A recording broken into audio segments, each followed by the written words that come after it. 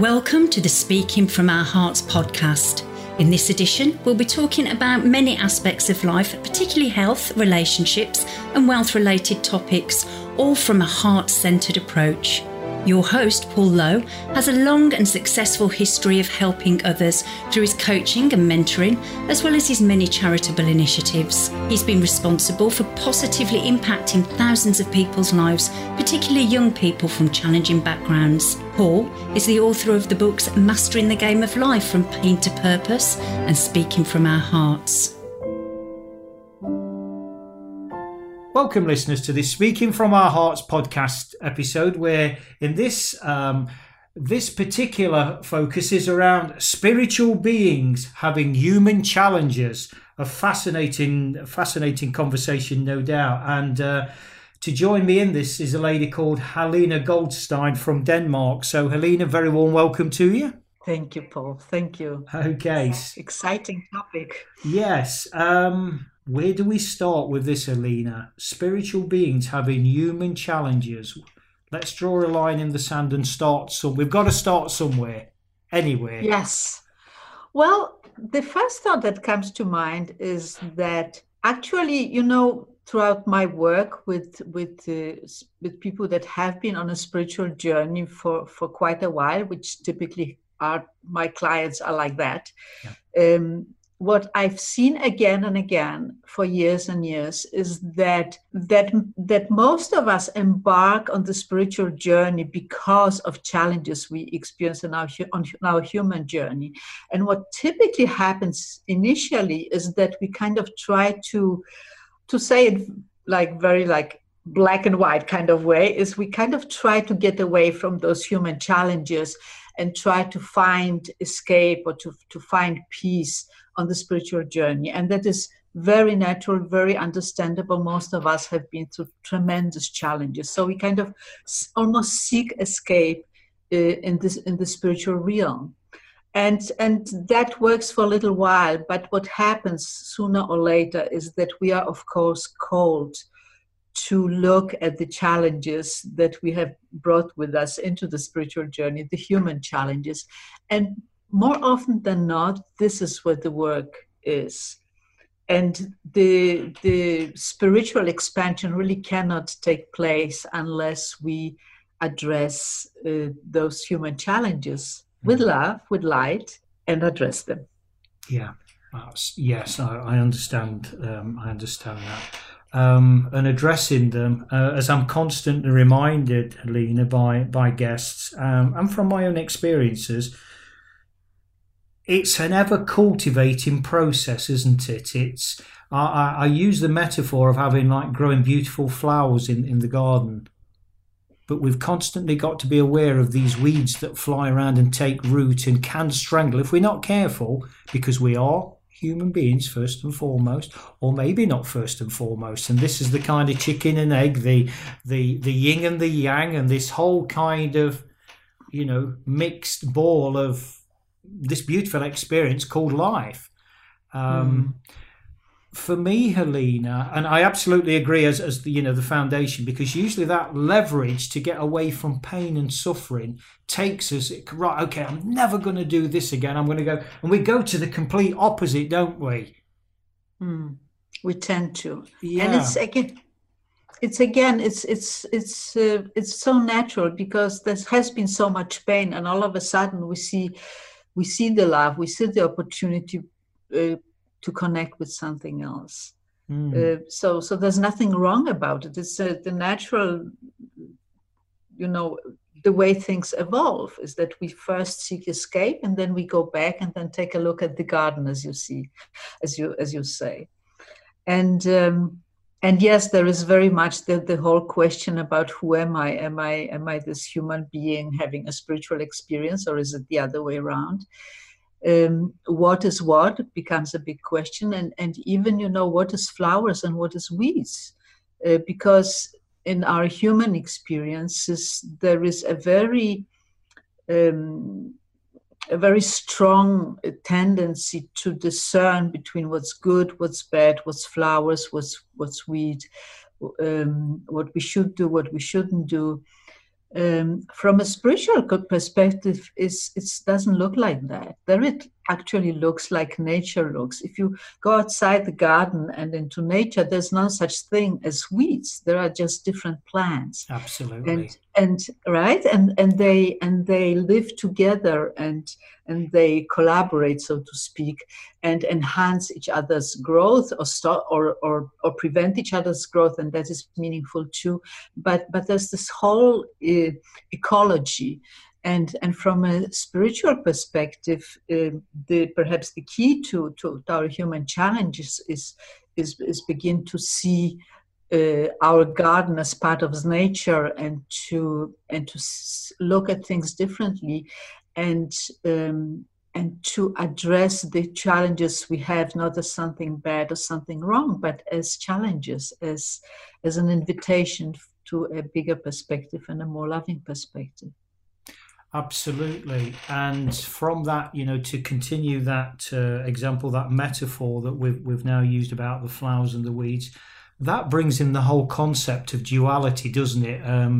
And to a certain degree, the perception and the judgment that goes with that, and all the things that I think it's fair to say, Helena, when we first go on the journey, we read about, don't get embroiled in judgment, and don't do this, and you should do that. And it almost creates this kind of black and white. Oh, that's the ideal spiritual world, and that's my real world. And it's like, there's this massive gap in between. It's like, how do I bridge that? Why would I want to bridge it? That's a big question, isn't it? Why would I even want to bridge it, other than that reaction to get away from pain and suffering? And I suppose that journey and that leverage for that journey, Helena, is different for every single one of us. Yes, that is so very true, and the journey is different at different stages of it. The thing that is important to have in our minds, I think, is that we do bring the challenges we experience in our life into the spiritual journey. And one of the greatest pains and greatest challenges is how we have been judged as children, even as babies. Most of us receive these messages that this part of us is wrong and that part of us is wrong. It is tremendously painful to live with that. So we have been brought into and brought up as if separation and duality is real, and it is very meaningful that it happens this way. But there comes a time when it's time to dissolve it. So yes, in the beginning, it's like, why would I, as you said, why would I even want to bridge that? And the only reason why I would want to bridge that is because this is the only possible resolution to pain. Love is the only possible resolution to pain.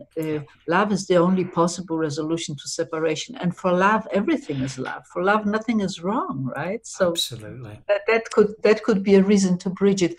But it's in no way as simple.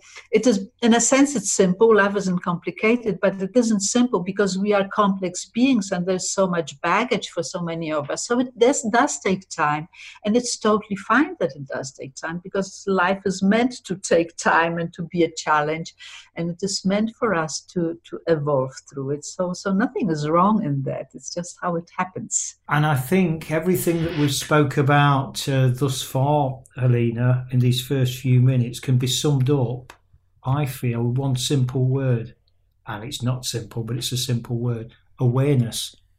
Mm-hmm. Where are we at any one given moment in time with what's going off around us, with what, more importantly, what do we feel inside of us? But I think initially we start that path by observing, I call them the silver trinkets, the externals, and, without actually understanding that the answer lies within. And the stuff outside will come and it will go. It will come and it will go. And what we are is master observers. But we don't know what we don't know. Exactly. And until we have that understanding or that awareness that we are master observers, even watching ourselves when we get angry, when we get frustrated, sometimes we do things that, you think, did I really react that way? React being the key adjective there. Did I really do that? And that kind of knits in. I think I may have shared this with you before, Helena, when I was in the company, the presence of a very, very high level spiritual, world-renowned practitioner, and he was asked the question, do we ever get to a place or a time where we're sorted? Now, what does sorted mean? I think the assumption was that sorted means we're so far up there and spiritual and, enlightened that nothing bothers us. Well, I don't think there's too many of those people that kind of, they're not on every street corner, those kind of really truly enlightened, dare I say, Gandhi-like people. Maybe I'm wrong. Fascinating podcast question, but that's another time, another place. But the answer was this, and I thought it was a great answer. And I've latterly summed it up that if we, to go on a journey, it would help if we had a car. And I remember it that way. So what's a car? The C, catch it. So when that anger, that human reaction, frustration, conditioning, call it what you will. When that comes in, hang on, I'm getting angry. Somebody's just cut me up in front of me and it's like, oh, what are you doing? What are you doing? Or, I don't know, ran a trolley over my feet in the supermarket or whatever. These everyday things that affront our ego if we allow ourselves to be caught off guard. Catch it. The A and R, reflect. Catch and reflect. And sometimes that takes a little bit of time, depending on the situation, to think, okay, do you know what? It's not really worth, nothing ultimately is worth the stress, because, in my humble opinion, Helena, all we are is pure love. Pure love, that's, I use the analogy of a newborn baby coming into the world. He or she has got no condition, he's got no prejudices, he's got no labels, got no nothing other than pure love. Absolutely. Those things that we acquire as we go down the path, we learn that habit, that behavior, we learn that stuff. A lot of people stick those labels on us. You are this, you are that. And we embrace those labels because invariably as a child, we pick them up from people that we perceive that they know better, like our parents, our immediate family, our teachers, adults in general. Well, it must be right because, he's a doctor or she's this or, these people in perceived elevated society. And we carry that conditioning through, don't we? So that catch and review for me is one of the important, I don't know what the word is, tactics, strategies or ways of bridging that gap between this reality of living in a human world and the even greater reality of what we are, spiritual beings in a human form. Because the human form, like the wind, will pass. Like day and night, this duality that's all around us. Every time we make a word, the shopping bag is heavy. Well, that denotes then that something could be light. It's night time. Okay, that denotes that there must be a daytime. So all this kind of duality that exists. But the key thing for me, Helena, in the context of spiritual beings having human experiences, is to have that awareness. We can actually see, we might get caught off guard, and that's fine to a certain degree, so long as we don't let that live there, that anger, that frustration, that judgment. When we get caught off guard, get back to base, get back to spiritual base. Do you agree with that? Do you want to challenge that in any way? No, I want to expand it. I think I totally agree with you. It is all about awareness, and it is about you could say the passing illusion of duality. The thing that I want to remind myself and everyone about is that it's not a mistake, as I see it. I love the metaphor of life being an adventure or a book or a movie. So when a let's just use the metaphor of a book. So when an author writes a book, a really fantastic story where all kinds of things happen, and the hero or the heroine move through all kinds of challenges. There's a whole journey that is fascinating and has all kinds of complexities and beauties, and ugly things happen until we're being led to the ultimate end where it all comes together. That book is not a mistake, and the things that happen in the book are not a mistake, and the challenges that take place are not a mistake.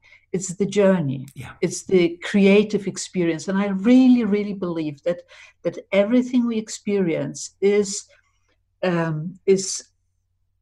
the, you could say that there is this one united consciousness, and that consciousness is creative, and it dreams dreams, or it writes books, or it creates movies, and that's what our lives are. And I do also, because I've been on this journey for so many years, and I sometimes have been very demanding of myself and very harsh with myself, and I know I'm not the only one. So it's really important to give ourselves a break and be kind with ourselves, and know that whatever we experience, whatever mistakes we seem to make, are still just experiences. They're still here for us to be experienced, then to be aware of. And then as we become aware of it, magic begins to happen, because our awareness expands, and it expands in all directions. So we become more and more aware of who we are as human beings, and who we are as spiritual beings. We start having experiences that we didn't even know that we could have. We can start experiencing life in a way that we didn't even know was possible. And that is the adventure. That is the beauty of it. And then everything opens, and then we encounter the next challenge, and we maybe fall into, something extremely difficult, and then something new opens. It's an amazing journey. And there is nothing wrong about any of us, as I see it. And that's absolutely right. That's absolutely right. Just to pick up, because they are experiences, they're nothing more. And I think, I've kind of deliberately come at this from one angle, Helena, because I'm reflecting the language of people I speak to on the streets. I increasingly, the more my awareness is raised around this whole purpose, and I mean purpose, within the in a Dharma sense, not just a word. But one of the things, one of our fellow sisters in our community, Steiner's excellent community, brilliant, beautiful community, challenged me recently, and she said, she was talking about talent and what have you. And it's amazing that within a conversation, how you can become aware of who you, even more, you might think you know who you are, but somebody can just take another plaster off or another label, and it's like, wow. And I've had that breakthrough massively. And I speak in the last couple of weeks, Helena, around something called music. Now, I kind of mentioned that in the context of talent. And I don't know if talent, I certainly don't want to come across as self-praising here, but in terms of talent, what my talent hopefully is to bridge that gap of this immensely powerful spiritual stuff that serves us way beyond we can even imagine, and take that to the streets where there's desperation and darkness and despair. And I need to do that and convey that in a language that people understand. Does that kind of make sense? Oh, it not only makes sense. I have the greatest, respect and admiration for what you're doing. Absolutely. And you could also say, it's one reality and endless perspectives, and we have different ways of communicating, but we have also different purposes and different assignments in life, and we communicate things differently, as we should. So I have the greatest admiration for it. Absolutely. Thank you. And within that, Helena, I've been working with a guy called Mark Hoy from Tucson, Arizona. I met Mark through the podcast. He came to me through an agency that I've been fortunate to work with in America, and we just hit it off. And we hit it off because Mark's, if you like, vocation is happiness. And his advocate that we're just naturally happy. We don't have to go, like all the power that is within us. We don't have to go searching for it. It's there. I think we might have to go on a little bit of a search for, a voyage of discovery, but we haven't got to go external for the silver trinkets because they'll come and go. It's about bringing it back, isn't it? And I think that's, the work, dare I say, that we do, Helena, is to hold the mirror to people and say, what do you actually see? Because I think as much as we can work on ourselves, and that's, that is part of the process, undoubtedly, but to have that person that believes in you and can hold that metaphoric mirror to say, right, what do you see there? Well, I see this, and I see, that self-doubt, that self-loathing, that lack of self-love, respect. That's not what I see. And one of the concepts that we was looking to develop, which I think is a great bridge between this beautiful conversation between spirituality and humanity, Helena, is three simple words that, and I go on record as saying, I wish I had a dollar or a euro every time I'd heard this, every time I put that sort of metaphoric arm around somebody that's really struggling, and, that kind of initial, I call it knocking the domino over, knock that first one over, and then hopefully they'll go, did, and they'll say, why should I bother? Because who really cares? Who really cares? And I think there's a lot of power in just those three simple words to say, actually, part of this bridging this gap between humanity or our human side, and obviously I'm putting that in the context and playing a little bit of devil's advocate here of people that are really struggling, and that higher spiritual, being the higher self, being the best you can be, the first level of Dharma. It's about conveying it in a way that actually, look, as speakers and as authors, yes, we can use fancy words and concepts, but you know what? Let me put my arm around you and let me reassure you that actually somebody does really care. And I think I found that to be very, very powerful in terms of knocking that first domino over. Because then what people tend to embrace, Helena, from my experience is, wow, well, if he or she cares as a stranger, maybe I need to start caring then. Just a thought. Yeah, absolutely. And I think it's beautiful. And I also want to kind of transcend it at the same time, because I have the greatest admiration for your work and what you communicate. And at the same time, I want to remind myself and everyone else is that we communicate with more than words, and there is no greater power than love and joy. And even if we don't speak with people, even if we don't have the same language, we can still connect, and we do connect. And meeting people on the street, even if we don't talk, but meeting them with open hearts and with our love and with our smile and connecting with them, even if without words, makes a difference too. I think we all have had this experience. We've all been down at some point in our life and have this experience that a stranger comes by, or even a child comes by and smiles at us, and they save our day, and sometimes they save our life. I've seen that happen. There is great power in words, and there's also at the same time a great power in love expressed beyond words. And it's such a beautiful thing that we can have both, because we can communicate on many levels, and we need to communicate on many levels. Absolutely. And for me, the words, and they're critically important, but in terms of, where do they fit? They're just one of the tools, I believe, the actual love and proving the love, that's the next level up. But I feel the ultimate level within, this whole movement, Alina, is the energy.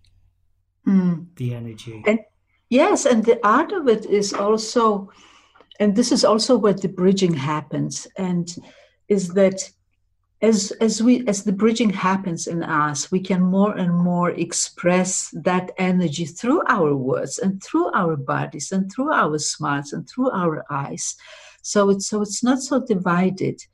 So the communication can happen on many levels at the same time. Yeah. I want to dig in, Helena, if I can, we've spoke about awareness, which I think is kind of been a very powerful umbrella for everything we've spoke about up until this point. But I want to sort of fly off at a little bit of a tangent, if I may, and talk around beliefs. What we have as beliefs. Because isn't it true that as humans, our starting point, first and foremost, from an awareness point of view, we're influenced massively by our beliefs, aren't we? Everything that we do, even our ultimate outcomes of what we say, do, and achieve, it starts from our beliefs and our thoughts, our words, our actions, our habits, our values. Everything goes in this mixing bowl that starts with beliefs.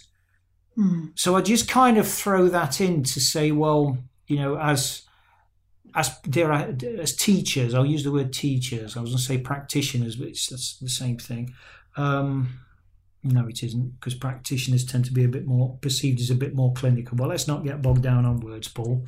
As teachers, to what degree, Helena? Well, I ask you as a fellow teacher. As a fellow teacher, how profound or do you believe that beliefs are in this bridging process, if we can be allowed to call it that, from spirituality to, from humanity to spirituality, if that doesn't oversimplify it?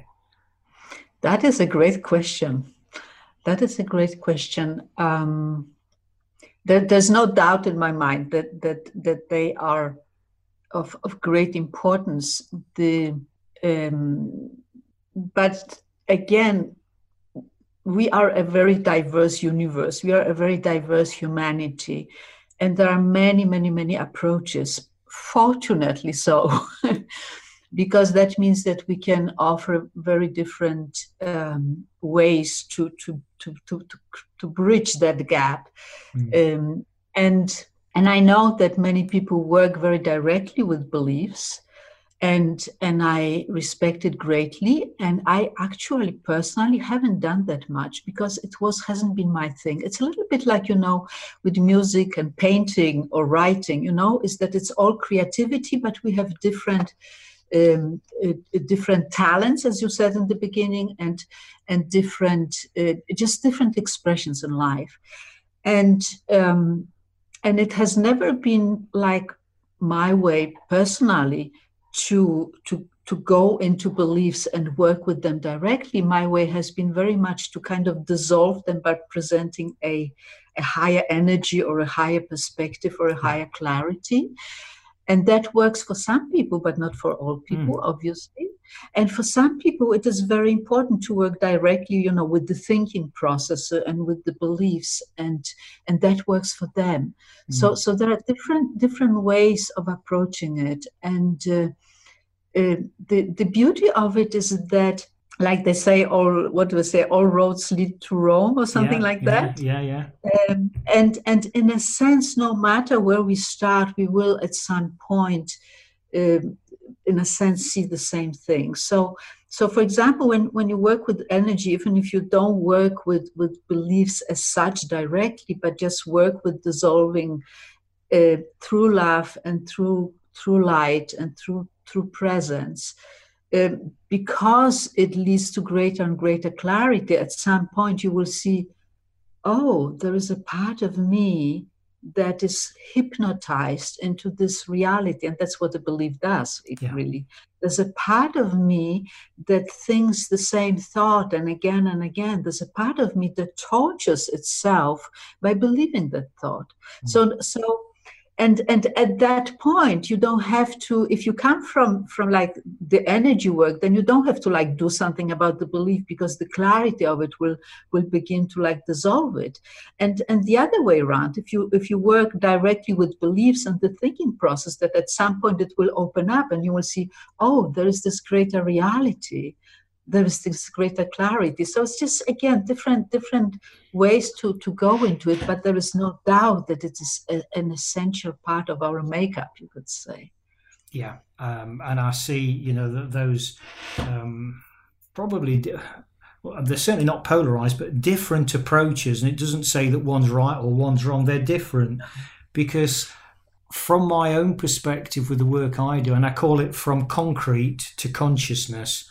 So and I think it's wrapped up, Alina, in that that's that question: do we need to see to believe, or do we believe to see? Which one is right? Well, neither of them are right, because they're based on beliefs, and beliefs, like the wind, will come and go. What we are is observers, and that's what we teach. That's part of the journey we go on, to observe the things that we do, our human behavior, observe our higher self. But we are observers, because this physical body that we know, it's only a temporary thing. It only holds this energy in a certain form, and as we know, energy can't be destroyed. It merely takes a different form. If we melt an ice cube, it'll go from solid to liquid. And we're no different in our human form. I had a fascinating conversation with on a podcast with an American called Mark Gober around his quite controversial book that consciousness lives on after death. Death is just, what's death? That's maybe a step too far for this particular, and we don't want to kind of go off at too much of a tangent, because I want certainly to try and sort of capture this essence, because I know that in the most respectful way, Alina, we kind of, you've just alluded to it there, we come at this from a different angle, and that's absolutely fine. It's good. It's good. It's more than fine. It's great, because imagine a world where there would be only one way. Yeah. Oh my God. Yeah, absolutely. Absolutely. Great. Yes. And so on the beliefs, I mean, as you say, that's we could be here till this time next year having a conversation about that alone. But I want to, from the ABC approach, and this is me using concrete, simple language as a stepping stone from there to there, or on that path to hopefully inspire to go on that path. But the C one, Helena, is one that you've used the word quite a few times already, and I love it when I hear the word. It just lights me up. It's creativity. It's that creativity word that, okay, so I don't understand all this, I wish I had a euro for every time I heard this fluffy woo-woo spiritual stuff, Paul, you keep talking about. And what's a guy like you, by the way, doing talking about love? You don't come from that backyard. You don't, that was never who you was. Wasn't it really? I think it was. Actually, I didn't know who it was because I was too busy surviving in the human world. But actually what I know now, as I've stripped back the layers and I've been courageous enough to lay myself bare, what I've left with is this understanding, acceptance. It's far more than a belief, It's a way of being, of who I really am.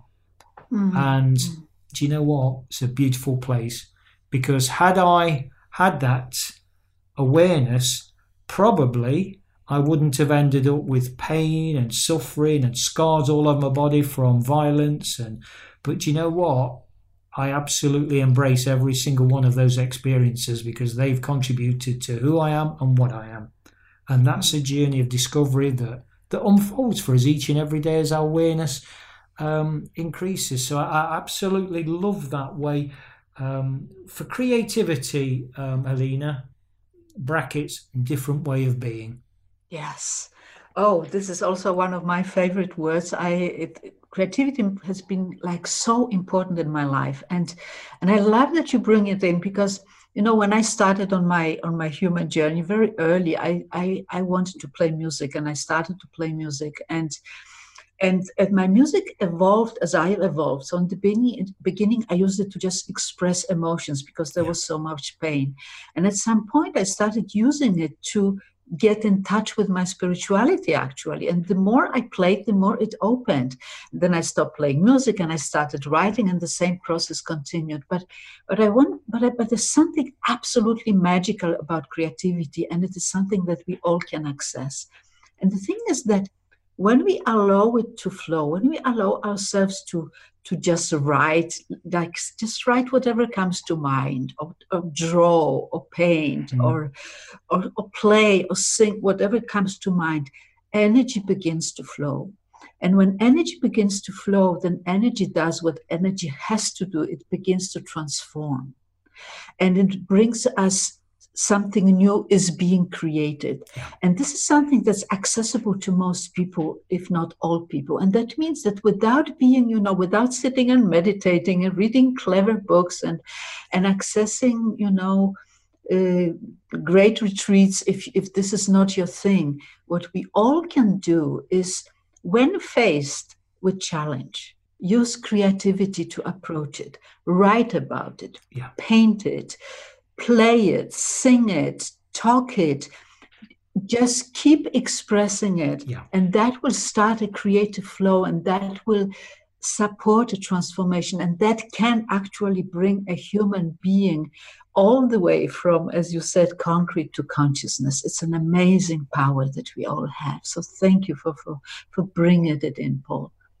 Absolutely. And one of the other very, very powerful tools, Helena, I believe anyway, is the use of metaphors in language, how we can link this way, a certain way or a certain situation, and by using metaphors, and we've used quite a few in our conversation already, starting off with the flowers and the weeds, and I like the way you subtly challenged me about the weeds, because I did throw that in deliberately, and I thought I want you to challenge me, and you did. So yeah, but the use of metaphors in our it's not.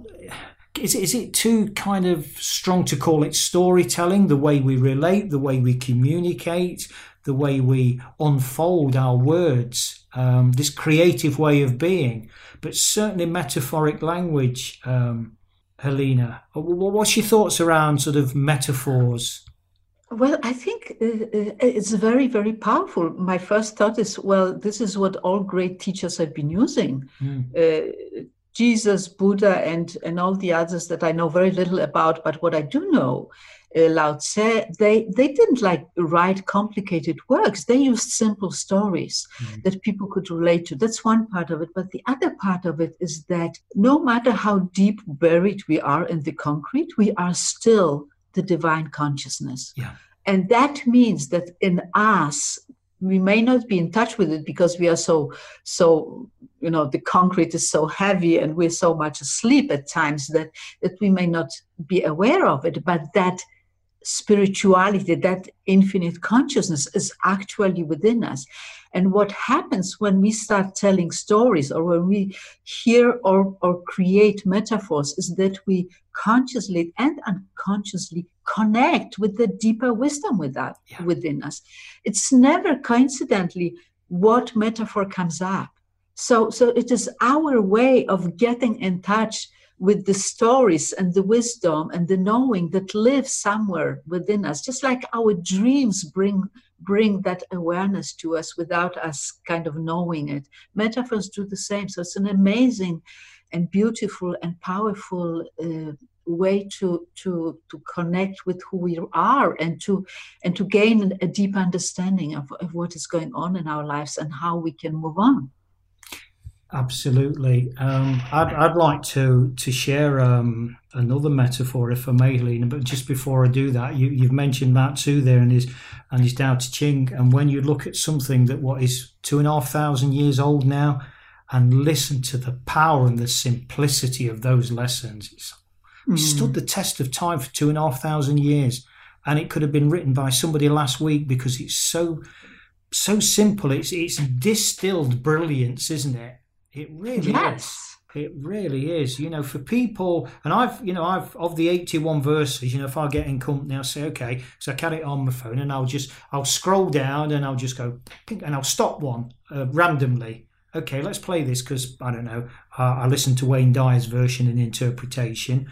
5 minutes, 7 minutes, 8 minutes, whatever. And you know, no matter what he's talking about, Helena, it's like, how can you deny that then? You tell me about your concrete world and you don't believe in spiritual, you argue against that then. And, you know, whatever it could be, I don't deliberately single one of the 81 out that I think, nobody can argue with that.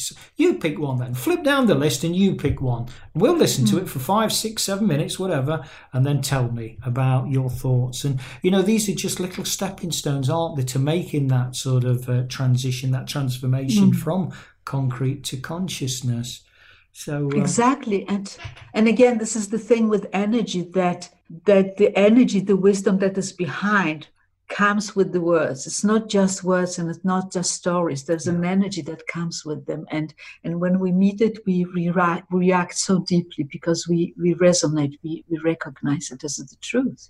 In terms of being in the human field, Helena, I often use the metaphor of if we imagine ourselves in a helicopter in a field, and what we focus on is one blade of grass. So here we are sitting in this helicopter, and we're looking at one particular blade of grass because that's our blade of grass. Nobody in this world's got a blade of grass like that because that's mine. You don't understand, Helena, the problems I've got. Look, it's there, it's that.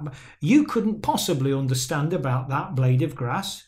Or anybody else for that matter. You couldn't, because nobody does. Lots of people have tried to tell me, but no. So, okay, fine. You keep focused on that blade of grass then. You keep your mind really sharply focused on that despair and desperation that goes with that one blade of grass, because that's your belief system, that's your focus. Just be careful what you focus on. Right, then what we're going to do, we're going to ask the pilot to turn on the engine. All of a sudden, the rotors start going round, and then we get this wave of energy over the field. Where's that blade of grass now? Well, I don't know. I don't know. Okay, let's take this a stage further, shall we? Pilot, take us up. Elevators. Now what you seeing? Where's your blade of grass now? Not only is this energy just basically blowing it all over the place, that grass, you're not seeing any individual blades of grass now. You're not even seeing waves of energy. They're still there, but you're not seeing them. All you're seeing is this green patch below. And the more you escalate and escalate and escalate, the smaller that green patch becomes. But that blade of grass is still there. That wave of energy is still there, just because you can't see it. So the moral of this story for me, Helena, is this, and the metaphor. If there's something that's causing you pain in your concrete world, maybe, just maybe, you need to go into another field. And if you don't like actually that field, go into another field. And if you don't like the country that field's in, well, go to another country. And if you don't like the part of the world that you're in, maybe you need to go into another world. And for me, that's called spirituality. Wow, that is powerful. Wow. So next time you fly, Helena, I would like to think that your flight will never quite be the same. But that's the power of metaphors, isn't it, in our language? It is. It's beautiful. That was really sweet. I love it. Thank you. Right, Helena, we're coming to that time.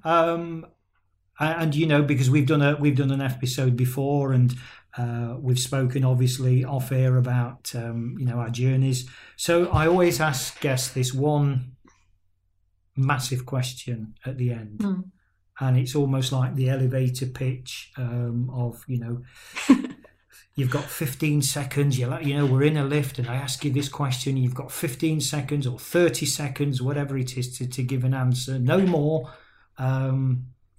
If you had one powerful message, just one, and I know you've got many, but one, what would that be to leave to the world in the context of this spiritual beings having human challenges? What would that be, Helena? That would be, find your joy and start with something very small. Start just with something that brings you joy. Then expand it, and you will find out that it will heal your pain, and then expand it, and you will find out that this is who you are. This is your soul. Your soul is joy. So start with joy in the smallest version you can, and then continue going deeper and wider into it. And to take that back to the metaphor about the flowers in the flower bed in the garden, just, what you're saying there, if I'm hearing you correctly, is we're planting a very simple seed, maybe from dark soil called past, but watch it grow. I love it. Thank you. Okay, my pleasure. Listen, how can people find out more about you, the work you do? What's your contact details? They'll be in the show notes anyway, but for the perspective of the listeners, can you share those with us? Absolutely, it'd be my pleasure. So my work, which is called Awakening to Joyful Living, can be found at halinagold.com. So HALINAGOLD.com. Right.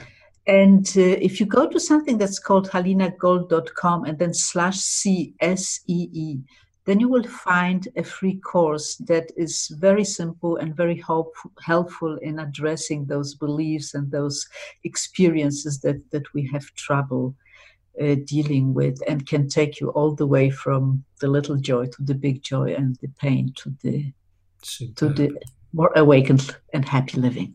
Superb. So final word. Well, I want to say thank you to the listeners, because I want you to have the last word, Helena. But I want to sign off with the listeners to say, as ever, sincere gratitude for being part of this fascinating conversation between Helena and myself. I've on a personal level, I've thoroughly enjoyed it.